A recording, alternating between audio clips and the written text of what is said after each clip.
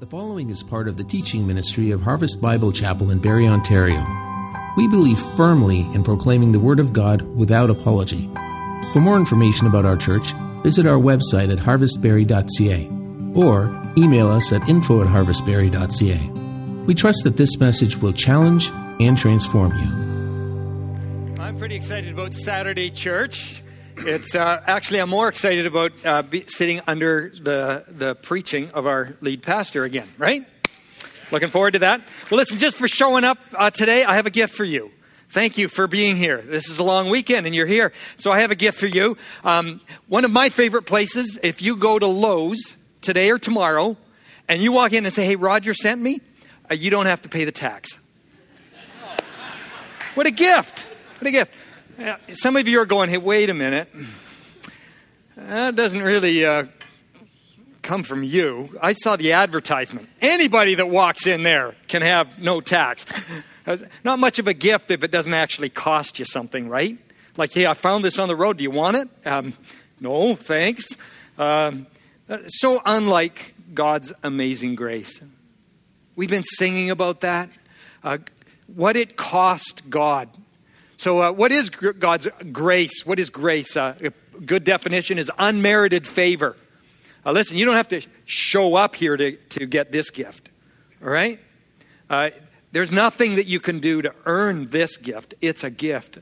A good definition is God's riches at Christ's expense. We learned that when I was a little kid. That's a good way to remember grace, right? God's riches at Christ's expense. Listen, I want to elevate this morning God's amazing grace. When we're done here, I want you to be amazed by God's grace. More than that, I want you to commit yourself in a greater way to God's amazing grace. That's where we want to get to this morning. We can pray and ask God to help us to do that. Listen, God's grace is so amazing. Understanding what it cost Jesus for my salvation is the study of a lifetime. Understanding what it means to me is the study of a lifetime. God's grace is so amazing, yet a child can grasp it and understand it and be saved. And smart people can study it for years and still be going scratching their head. Listen, God's grace is truly amazing. So let's find out. God's riches at Christ's expense. What does grace get me? Well, in Paul's letter to Titus, he talks about God's grace. And it gives us three things that at once kind of encapsulate it all. And yet just whet our taste for more. So let's read those verses. Titus chapter 2, verses 11 to 14. For the grace of God has appeared, bringing salvation for all people, training us to renounce ungodliness and worldly passions, to live self-controlled, upright, and godly lives in the present age, waiting for our blessed hope, the appearing of the glory of our great God and Savior, Jesus Christ, who gave himself for us to redeem us from all lawlessness, and to purify for himself a people for his own possession who are zealous for good works. Let's ask God to help us understand his amazing grace. Father, thank you for all that we've been able to participate in. Thank you that we're able to lift your name high in worship and sing these glories that we're talking about, the very things that are precious to us. Father, I would ask that your Holy Spirit would bring to us, would open our hearts and enlighten our minds to understand how amazing your grace to us is. Father, I would pray that our hearts would run to you in thankfulness when we're done today. Father, although we are weak, so sidetracked by our circumstances, so overwhelmed by our own concerns, Father, would you please stop us in time and help us pay attention to the Word of God and take it into our hearts and be changed today. We ask this in Jesus' precious name. Amen. All right, so what does grace get me? Well, we read here, first of all, that the grace of God appeared. When did that happen? Well, it happened when Jesus Christ came. God crashed history. Jesus crashed history. He came. I don't know what you see as how you see history, but God's view of history is that it's divided by the coming of Jesus Christ. He says in Galatians, in the fullness of time, God sent forth his Son, made of a woman, made under the law, to redeem those who were under the law. In the fullness of time. Jesus split history in two. Now that doesn't mean he divided it in two. Doesn't mean like it's equal parts. Jesus split history in two because he changed everything when he came.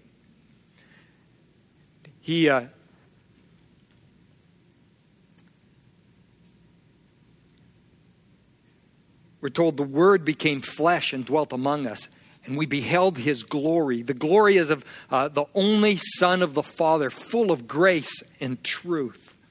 Now don't think that just because God broke into history in a unique way, that he didn't have anything to do with it before. It isn't like God had wound up the world and set it off and walked away and took a break and had a cup of coffee, and then all of a sudden he said, I better get back at that, and crashed into history. No, he was involved in it all the time. Hebrews tells us this. Long ago, and that at many times and in many ways, God spoke to our fathers by the prophets. God has always been revealing himself. But now in these last days, he has spoken to us by his Son, whom he appointed the heir of all things. Now this is how involved he was in the world. Through him, whom he also created the world. He is the radiance of the glory of God and the exact imprint of his nature, and he upholds the universe by the word of his power. I think he's involved. He hasn't just been kind of absent. He's always been involved in revealing himself, but now he got really involved. He crashed into history. After making purification for sins, he sat down at the right hand of the Majesty on high. So picture this. The creator of everything, who's outside of time, steps into his creation and into time in order to redeem his creation. What a phenomenal thought that is. I don't know if you spend a lot of time thinking about that. He appeared to bring salvation to all people. Well, that sounds good. How do I get that? How do I get that? Well, consider this. Jesus didn't just crash into history. Jesus crashed into my history. He crashed into our history. How do you get that? It says, but he came into his own, and his own people did not receive him. But to all who did receive him, who believed in his name, he gave the right to become the children of God. This is where grace becomes personal. The grace of God has appeared bringing salvation for all people. This is where it gets personal. How do I get that salvation? Well, Jesus entered my history and he changed everything. Let's picture for a moment that this side of the stage is your birth. All right? And that side of the stage, we don't know where that comes or when that comes or how far away that is. That's your death. Trust me, that day's coming. We live like it ain't coming, but it's coming. So I was born way back, you're not going to believe this, I know, 1957. Some of you are going, you were born in the 1900s? That's unbelievable. No, it's true though. I was born in 1957. And that's when my history started.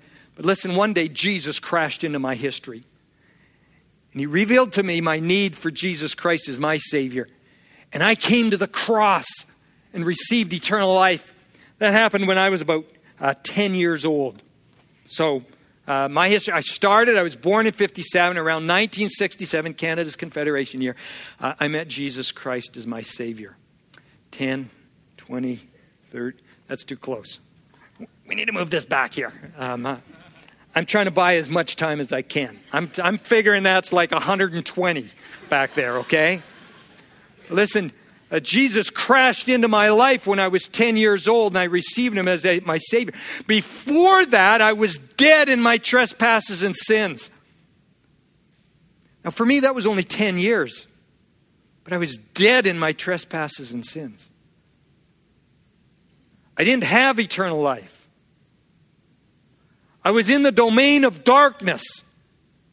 But God, it says in Titus chapter 3, just on the next page here, God, who is rich in mercy, when the goodness and loving kindness of God our Savior appeared, he saved us. Not because of works of righteousness that we have done, but because of his mercy. When I was 10 years old, God just showed me that I was sinful. That I didn't just do sinful things. I was a sinner. And I needed a Savior. And Jesus, who is God, who is righteous, died in my place.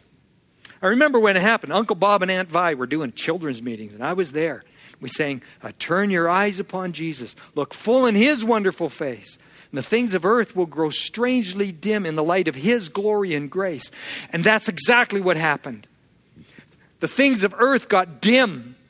And I saw that I was a sinner. And the weight of sin was crushing me. But I looked to Jesus Christ and I received him as my Savior. And I was saved that day and I was given eternal life. Listen, I don't know where your history is at. I'm pretty sure you were born because you're here. I'm pretty sure you haven't died because you're here. But the question is this: has Jesus split your history in two? It has to happen that way. Nobody just kind of says, I just always knew God. No, you always knew about God. Maybe you were like Timothy, taught in the scriptures from the time you were a child, like I was. But there still has to come a point in time where you turn from your sin and turn to the Savior. Because you are separated from God by your sin, and you need what Jesus did on the cross, his payment for your sin, to be applied to you. Jesus wants to split your history in two. So for me, it was, he split my history in two when I was 10. He could split your history in two today if you've never received him. He's calling you to turn from your sin and turn to him. So what does that get me? What does that get me? So I turn to Jesus. What does that get me? Well, let's take a look at some of the things that it gets you. Here's Christ's expense. He died on the cross. He purchased this for us. He paid that price. What does it get me? This is God's riches. Let's consider some of these things. First of all, cleansing. Cleansing. You can be cleansed from your sin. Isn't that amazing? The stain. Sometimes the stain that is so part of what you are can be cleansed. How about this one? Regeneration. This means to be born again. You get new life. You get eternal life. A different quality of life. You get it right now. We'll talk about that some more. How about this? Indwelling. God comes to live with your spirit in you, in your body. We're an immaterial person living in this material body, and God himself comes to live with you. That's a source of great comfort to me. When Margaret's mother was with Alzheimer's, and we go visit her, and here she is, and we couldn't get through to her. And God limited himself to her condition because he promised that he would live with her in that body. Isn't that an amazing thought? How about this one? Redemption. He paid the price. He bought us out from under sin. He paid the price for us. How about this one? Forgiveness. One girl said, you can be forgiven for the things you've done? Like, really? I'd crawl across broken glass for that. You don't have to crawl across broken glass. Jesus bought that for you. How about justification? You're declared righteous. There's nobody righteous here, but I'm declared righteous. What a phenomenal thought. Adoption. He makes me his son. Propitiation. He's the satisfaction. God is satisfied. Are you happy with that? Yeah, I'm satisfied.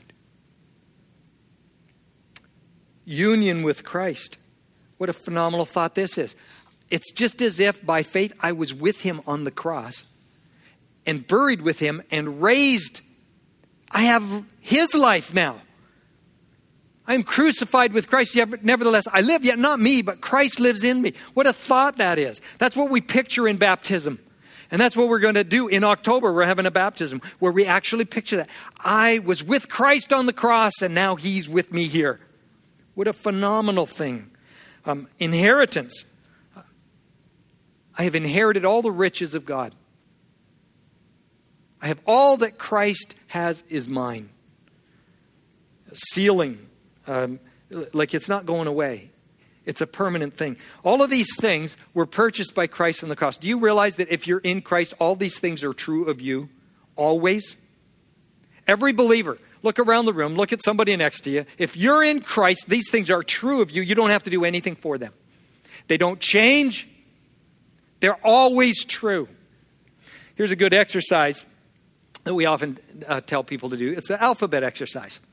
And you take the thing that kind of is bugging you right now, and some aspect of your life that's really bothering you, and you put whatever the name of it is, and then you find another thing that starts with the same letter that's true, that God says is true, and you substitute it. So like this, I am not abandoned, I am adopted. Isn't that a great thought? How many have ever felt like abandoned? Even abandoned by God. But the truth is, I'm not abandoned, I am adopted. And that's really cool is you put a verse with that. Say we have the adoption of sons, Romans chapter 8. So let's try that, okay? We're going to practice this. You can help me out with this. I am not corrupt. I am cleansed. Great. You're doing really good with this. You've been practicing already. What's a verse you can put with that? Oh, it's getting tough. I thought you guys read the Bible. Come on. What's a verse about cleansing? 1 John 1:9. If we confess our sins, he's faithful and just to forgive our sins and cleanse us from all unrighteousness. What a phenomenal verse. How about this one? I'm not lonely. I am loved. Okay, let's put a verse with it. John 3:16. For God so loved the world that he gave his only son, his one and only son, that whoever believes in him should not perish but have everlasting life. You are loved. How about this one? This is the hard one. I am not a zero. I am a hero. It doesn't start with Z. Very good. I like the rhyming thing. That's good. We could do a whole rhyming thing, but I'm not a zero. I am zealous for the Lord. Okay, that brings up an interesting thing. In Jesus Christ, when I'm saved, the things that we have talked about are always true. Are you always zealous? I'm not always zealous. So there are some things that are always true. I'm always loved. I'm always adopted. I'm always cleansed. But there are some things that are a little bit different, that depend on some things. We're going to get to that. But that's a good exercise. Thank you. Hey, listen. Maybe you're saying, Roger, this is truly amazing. But I'm not always feeling it. As a matter of fact, I have to go to work Tuesday morning. And where is all this grace then? Because in my circumstances, nothing has changed. But friend, everything has changed. Everything has changed. You have changed. But I've got good news for you. Grace has even more for you. Grace gives me the times of my life. Have you ever had the time of your life? We had the time of our life. We're usually talking about something to do with roller coasters or something. That is not the time of your life, or something to do with food. We had the time of our life. No. Grace gives you the time of your life. We often think of eternal life as something that I'm going to get when I die, and then I'm going to start eternal life. But that's not what the Bible teaches us. Eternal life is a gift from God that we get as soon as we trust Christ. And I'm living it now. And one day I'll just maybe step out of this body, but I'm just going to keep living the eternal life that I already started living when I was 10 years old. That's eternal life. It's a quality of life, and we begin living it from the moment of salvation. Wouldn't it be nice if when God saved us, he just kind of brought it all to completion? Wouldn't it be nice if we're saved and we just wink out into heaven? There'd be a lot of people just disappearing, and what about the people that are left? Listen, God entered time to save us. And he saves us in time. And we are still creatures of time. I got news for you. I don't know if you realize this, but time is passing really quickly. It goes faster the older you get. Trust me on this. It's moving fast. We're in time. Think about this. His work in us is already complete outside of time, but is being accomplished inside of time. I don't know how you want to think about that. It's so sure, it's like it's already done, but it's happening in time. And so God saves us in time, and it's not all like, boom, all done. So that brings us to this question. Okay, Roger, what does amazing grace get me? Amazing grace, when I got saved, gives me some things that can't be changed. But what has it got for me today or Tuesday when I go back to work? Well, let's take a look at that. Titus 2, 12 and 14 are the verses we're going to look at. We want to look at verse 14 first of all. Let's start with God has a clear purpose. God has a clear purpose. What is it? Who gave himself for us, Christ's expense, in order to get what? This. To redeem us from all lawlessness and to purify for himself a people for his own possession who are zealous for good works. What does grace get me today? Freedom. Freedom. He redeemed us from all lawlessness. Do you realize that? Paul says, it is for freedom that Christ has set you free. Do not be entangled again in a yoke of bondage. There are so many things that the Scripture tells us about, and it is apparent that because it's a choice, I could make the other choice. You are not your own. You are bought with a price, Christ's expense. Therefore, glorify God with your body. Okay, what if I don't? You see, there is the possibility. But God redeemed us from all lawlessness. Do you know that I don't have to sin anymore? That kind of makes it worse, doesn't it? Because the last time I did something wrong, meant I chose to.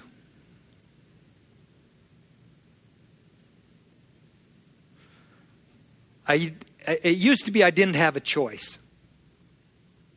But now I have the Holy Spirit. I have grace. I can be strengthened with grace in the inner person. So now I have a choice. God gave us freedom. I don't have to be ruled by worldly desires and by my flesh. I have a choice.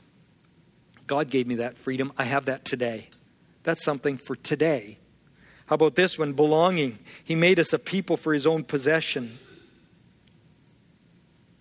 I am not abandoned. I am adopted. I'm part of the people of God. I belong here. I have a family. If my father and mother forget me, God will take me up. I am not abandoned. I belong. I'm part of God's people. I have somebody who's taking care of me. That's present. That's active. I belong to him now. How about this one? A passion. A reason to get up. He says, people zealous for good works. That word zealous, it's like a zealot, like a fan, like a Montreal Habs fan. Like those guys just don't quit for nothing. It's true. Toronto Maple Leaf fans, real fans, don't quit either. They just never get anywhere. So Todd told me, don't use a Sports Illustration, Roger. You don't know anything about it. It's true. Okay, just forget I said that. Passion, something to live for, a reason to get up. Listen, what do you get up for? God wants to give you a reason to live that is powerful. Something bigger than yourself. He wants you to be a part of what he's doing in the world. He wants to give you a front row seat to him changing people's lives. And we get that here in the church. We see God changing people and turning them around. And it's an amazing thing. I'm excited about our project 5,000 hours. That's good works. That's a reason to get up in the morning, to serve one another, to serve others, to share with others Christ's love. Now, this is what a lot of people are looking for in their lives. Freedom, belonging, a reason to get up in the morning. We have that in Christ. It's for today. How do we get that? Well, God has not only a clear purpose, God has a clear process. Here's his process. It's the process of discipleship. It's applying God's word. Verse 12, let's read it together.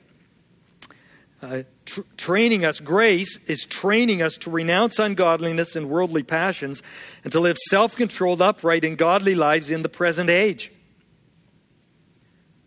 Okay, everybody's down on ungodliness. Renounce ungodliness. Everybody goes, yeah, down with ungodliness. Until they find out what ungodliness is actually all about. To know what ungodliness is, you kind of have to know who God is and what he's like. And when you begin to study that and you begin to find out, that's ungodly? You mean I can't just do with my body whatever I want? Well, I didn't think it meant that. And all of a sudden, we're not so excited about down with ungodliness.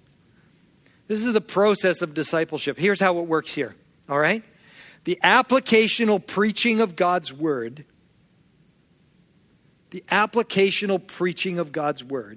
we hear it, and it's, I take this home with me and put it into practice. That's what we're talking about here. I go to small group, that's the next step, and we talk about, how does that really work out in our lives? And we kick it around a little bit and realize, hearing God's word has implications for how I actually do things and how I use my mouth. And then we get together in breakout and we say, how are you going to live it out this week? What's the next right thing for you to do? And how can I help you do that? Because we can do better together. And that's the process of discipleship. And if you'll keep applying God's word as you hear it and putting it into practice in your life, you will become mature in Jesus Christ. More and more things will be changing for you. It's the process of discipleship.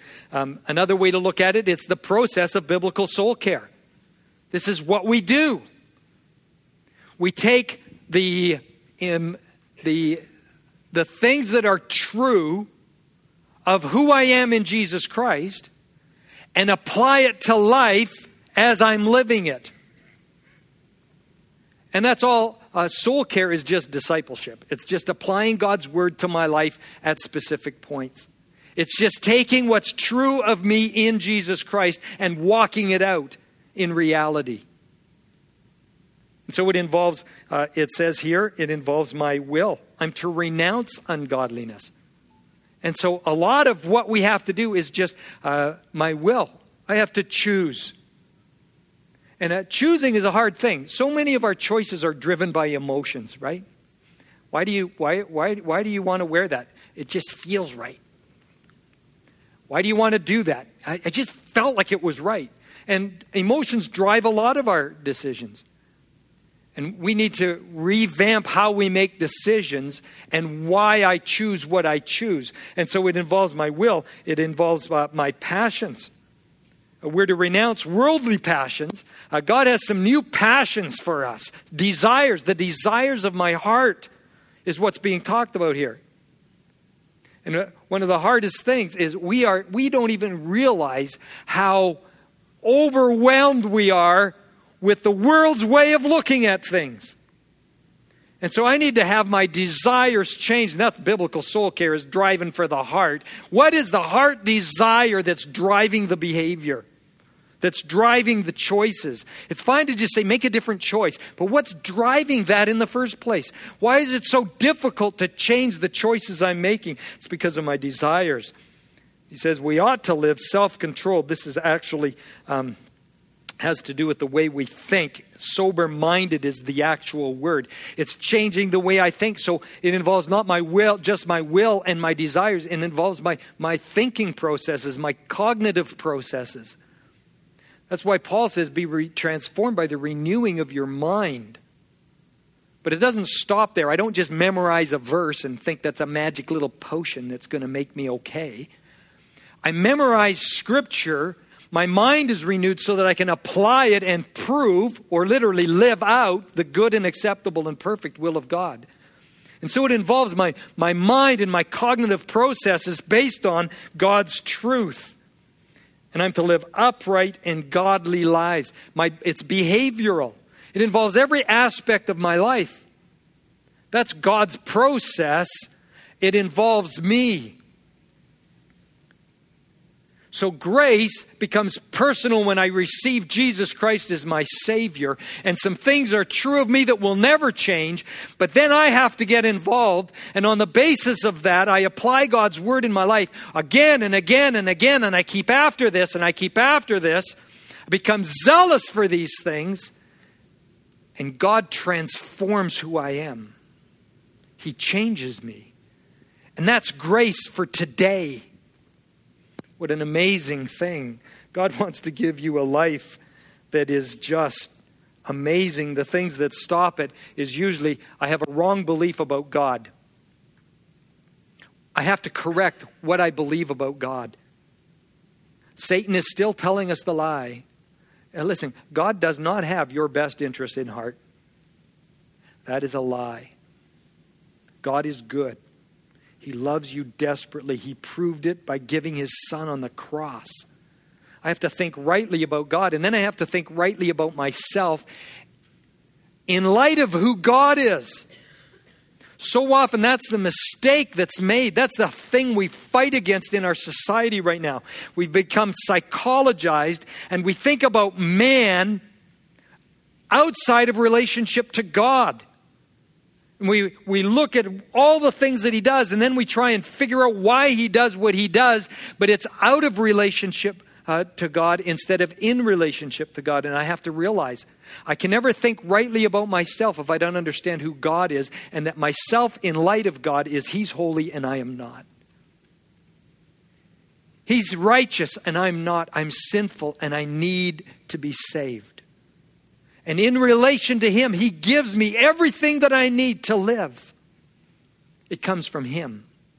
And so I can never think rightly about myself if I don't think rightly about God. And then I have to think rightly about others and my relationship to them. And I can never think rightly about my relationship to other people if I don't have my relationship to God right. And all of these things come from God's truth. And then I need to understand how the world works. And why things happen the way they happen. And when I begin to evaluate my world from God's point of view, I see everything so differently.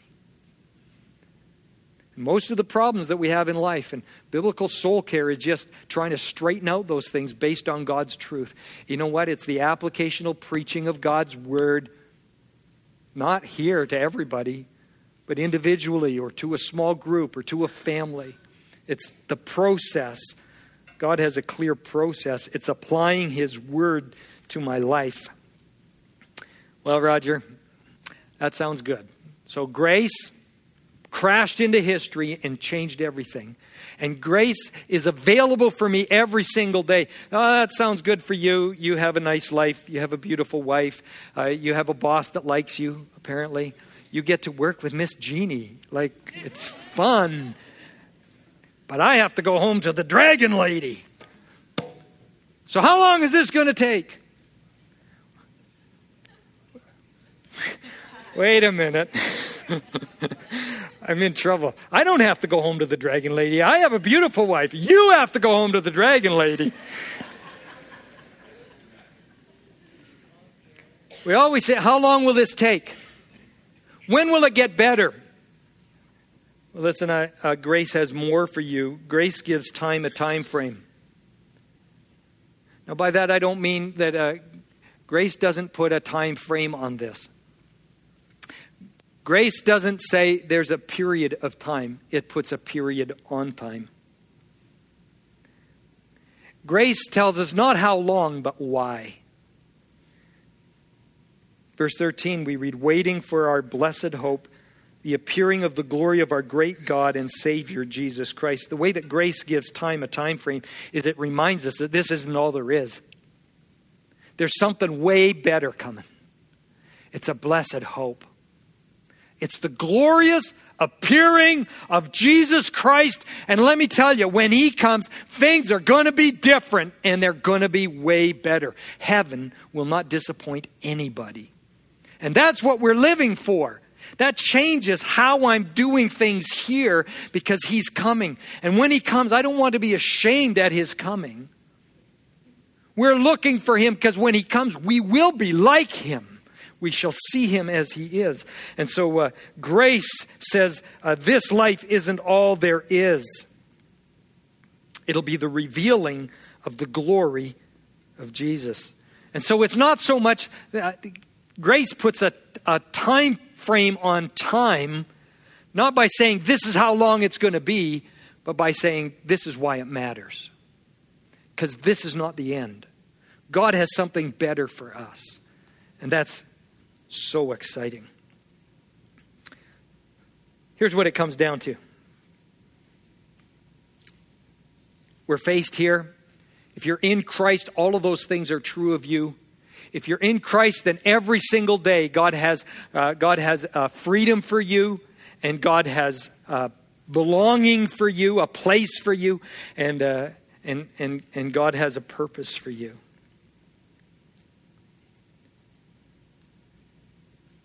Here's the difference grace makes. Sin will take me out of my depth every time without remedy. The wages of sin is death. Sin, desire, when it brings forth sin, brings forth death. Sin will take me out of my depth every time. You can't play with that. It'll take me out of my depth every time without remedy. What will grace do? Grace will take me out of my depth every time without regret. Why is that? Because grace is Jesus Christ, and you can trust Him. Grace appeared. For the grace of God has appeared. That's Jesus. A grace is coming. We're waiting for the blessed hope, the appearing of the glory of our great God and Savior. It's Jesus Christ. Grace is teaching me to abide in Him. It's Jesus. Where is grace going to take you this year? You know, we're going to close in just a minute. I'm going to read you some scriptures that kind of encapsulate all that we've talked about. And as I do, our worship team's going to come and we're going to sing a song. And I want to encourage you.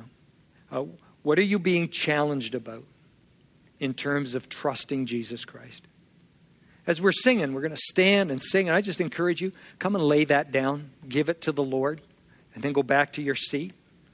Or come afterwards and pray with the elders. Or just come and pray. kneel before the Lord.